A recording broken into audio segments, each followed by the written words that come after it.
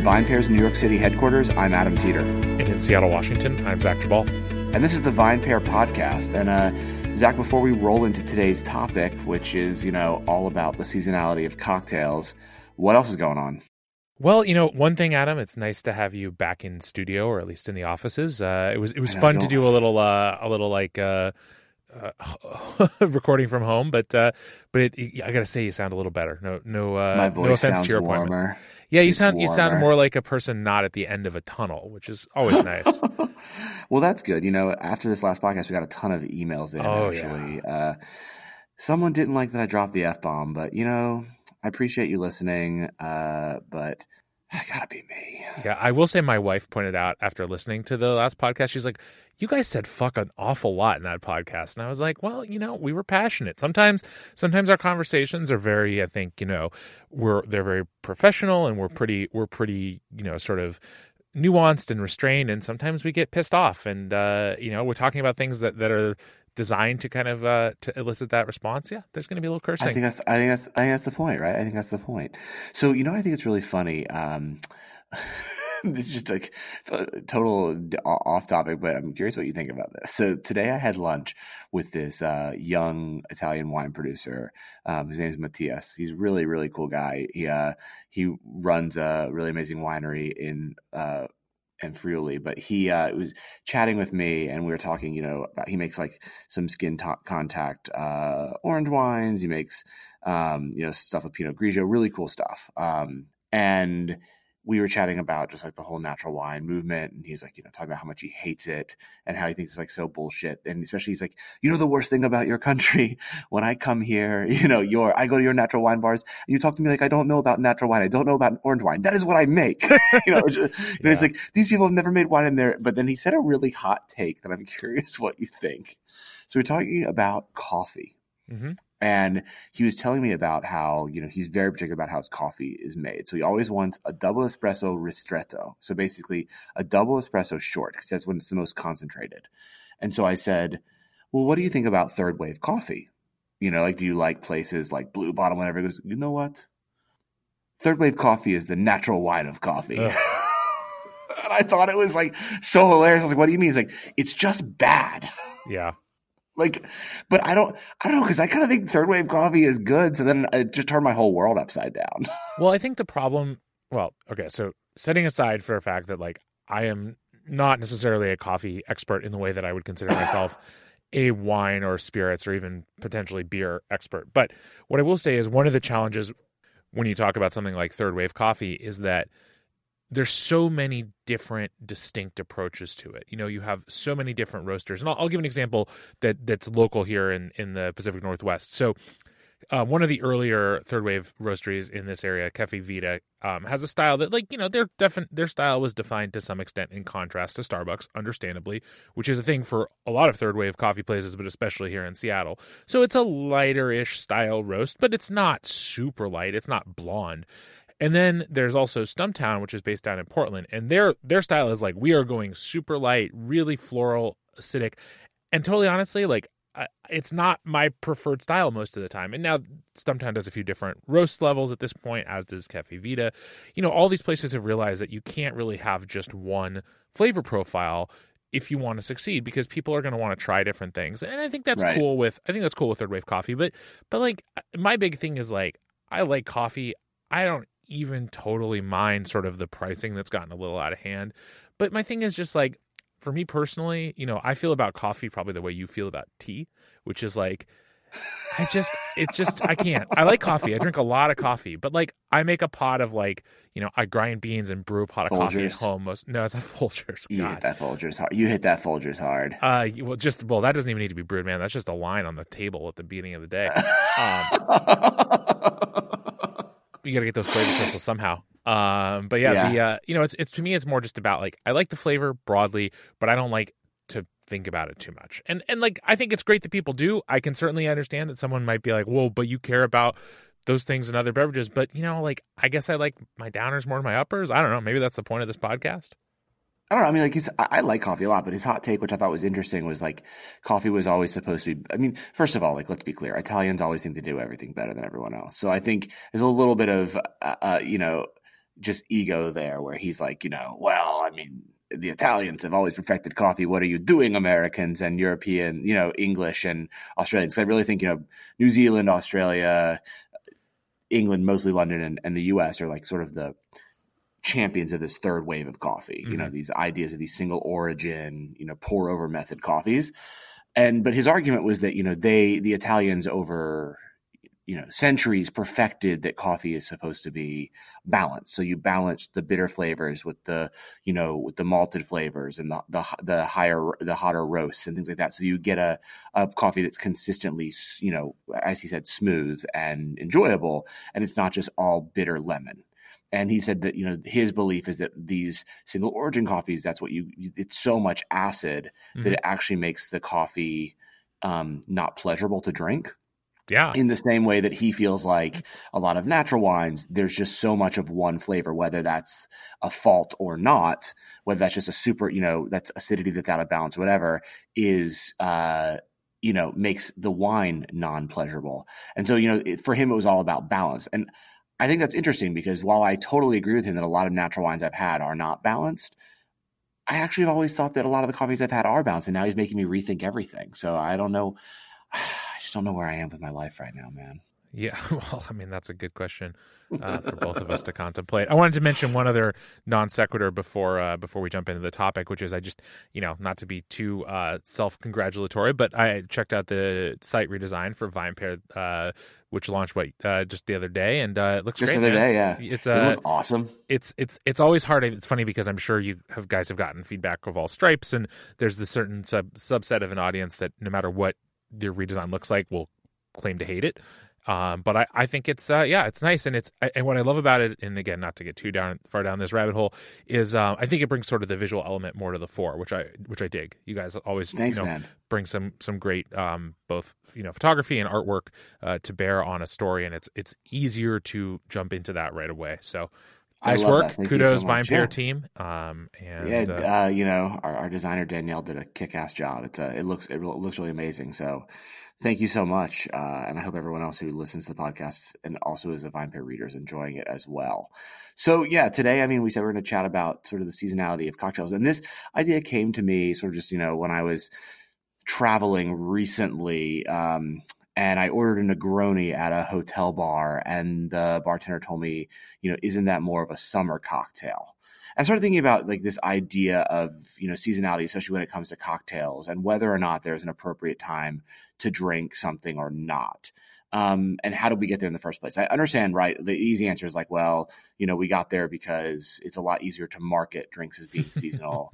And so therefore, it's easier on all of the marketers out there because they just know, okay, well, it's, starting to be close to, mid-April. I should start pushing margaritas. We're getting close to Cinco de Mayo, and then I'll just push margaritas through the summer. But is that bad for our drinking culture? Is it wrong that I had a Negroni instead of perhaps a Boulevardier? Well, if I know you probably had both, but yeah, I had them together. I had them mix them. Yeah, what I would say is like one of the great things about spirits and about cocktails is that in a way that is, I think, not so true for most other forms of beverage alcohol, they can exist outside of seasonality. The beauty of distilled spirit is that you can use it to capture flavors and aromas and things like that. I think specifically in infused spirits like gin and whatnot, where you can have that beverage any time of the year, and it can evoke a sense of a different season.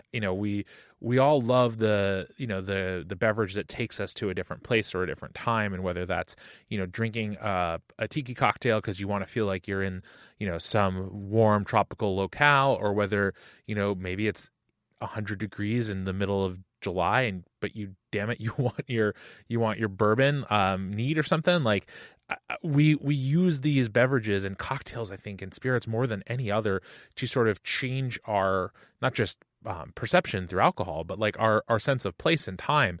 And so I think like it is a disservice to drinkers to tell them, well, you can only have that cocktail for a 2-month window, or like you can only have a mint julep on the Kentucky Derby. Like if you like a mint julep, man, you should drink that every day. It's probably not the best thing in the world for you, but hey, go for it. I don't know. Are you kind of a psycho though?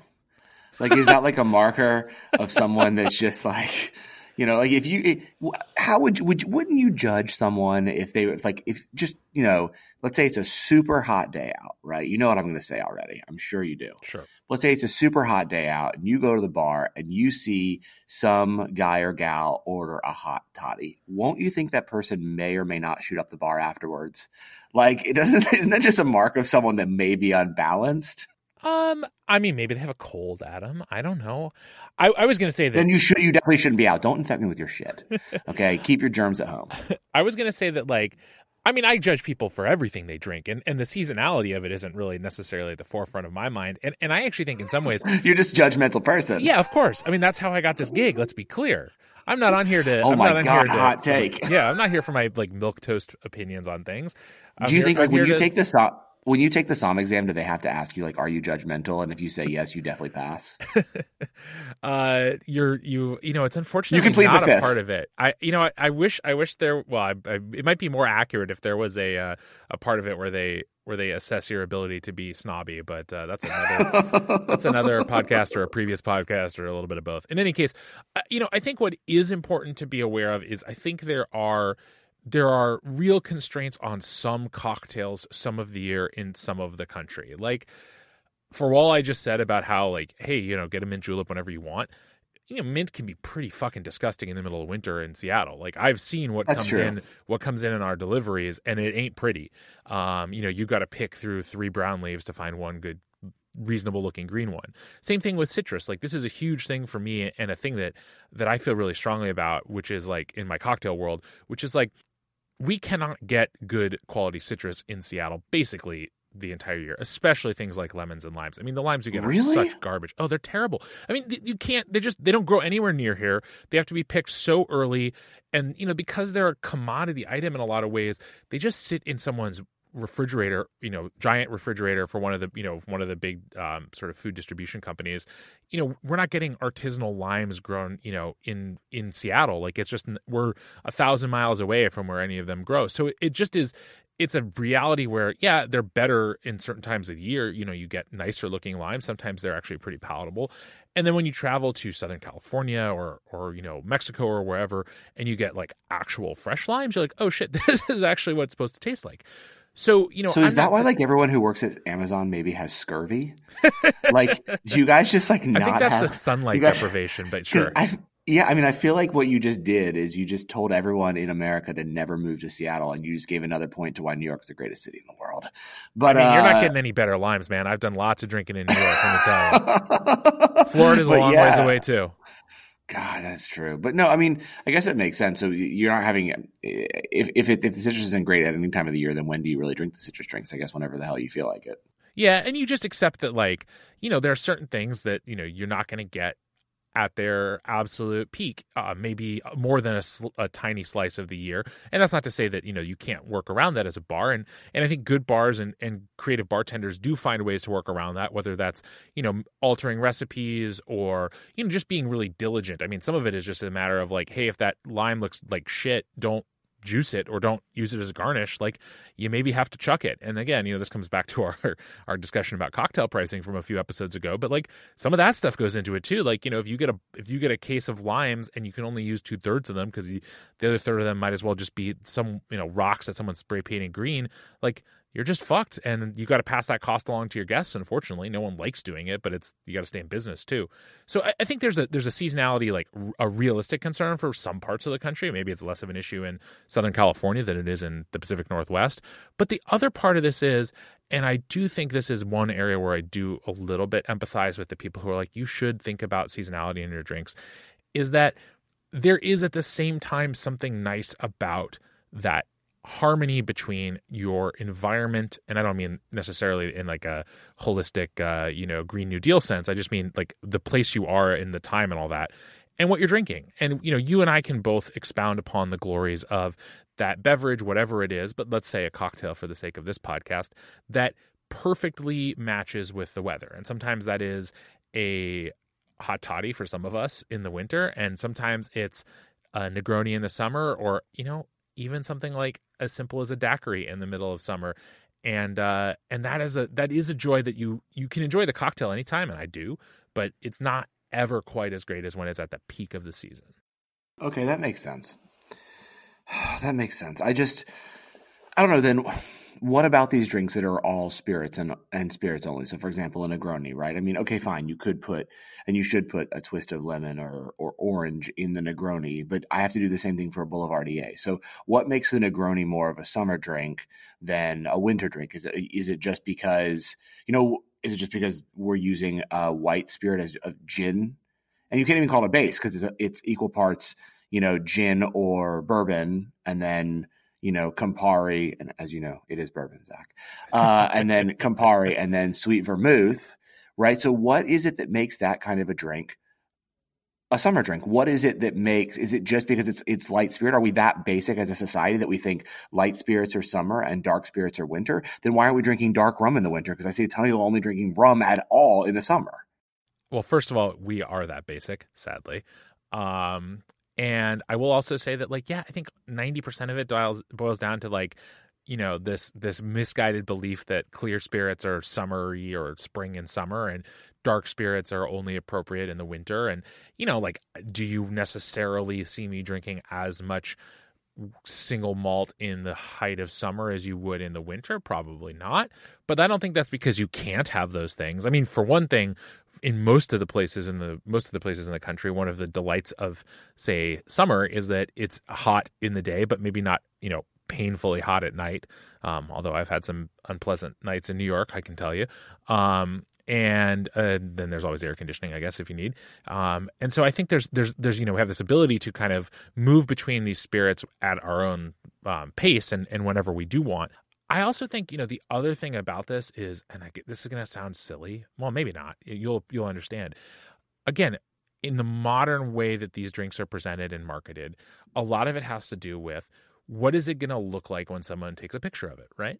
And clear spirits. The gram. Yeah, clear spirits produce light, clear cocktails. It's the same reason why, you would not expect to see someone's Instagram feed full of, dark, sort of brownish cocktails in the middle of summer. That's just not a color, a palette we associate with, right? Or like a stout beer or something. Yeah. And I'll tell you personally, psycho or not, and she is not, I want to be clear about this, honey, I know you're listening. My wife loves dark beer year round. And so she'll drink a porter or stout in the middle of summer if she feels like a beer. And yeah, does that get her weird looks? And is it sometimes frustrating to her that she can't find one of those on tap if we go to a bar? Sure. But, she also recognizes, I think, that that's a little bit of an unusual taste to have in the middle of the summer, and accepts that, if she wants dark beer, we're probably just going to have to go buy some at the store. But at the same time, it's the same reason why you're not going to go into a cocktail bar in the middle of winter and see a lot of, light citrus heavy cocktails on the menu, not just because the citrus is probably shit, but also because people don't want to drink it. And whether they've been convinced they don't want to drink it because of marketing and because clear spirits are for summer and dark spirits are for winter, I can't tell you because I haven't been drinking that long. But I do think it is part instinct and a lot of people just wanting to be told what to do. I mean, it's the same reason why people still believe that you can only have white wine with fish and red wine with meat. It's like some inherited wisdom that gin is for the summer and whiskey is for the winter. And if you don't do that, then I don't know, you're crazy or psycho. Yeah, something. I mean, I look, I don't know where where it comes from. I want to be clear. The only people that are psychos are people who don't say that they see sheep when they see sheep. If you're in the car with someone and you're driving by sheep and they don't point out and say sheep, that person's a psycho. But besides that, I think you should be able to drink whatever you want, whenever you want. And I don't think there's anything wrong with it, but I understand the reasons we are trapped as a society, in terms of feeling like there needs to be some sort of guidelines. Because I think as humans, you're right, we need guidelines, right? We feel like especially especially certain people, I drink outside the lines. Most people drink inside the lines, right? All the people that are, all obsessed with certain trends right now, whether it's milkshake IPAs or natural wine or, Negronis that seem to see no sign of stopping. We're all in some, form or fashion sheep. None of us are unique, right? None of us are doing something that's so different. We might think it's different, but it's actually not. We're actually following trends. We're actually basic bitches, right? That's just what we're all doing. We're all basically falling in line and saying, oh, everyone else thinks it's cool, so it must be cool. We're not taking a stand, which is, why I'm trying to take a stand against natural wine. Yeah. But I think in the same regard, that's why we wind up drinking with seasons. That's why we wind up thinking that there's a right and a wrong time to drink certain drinks.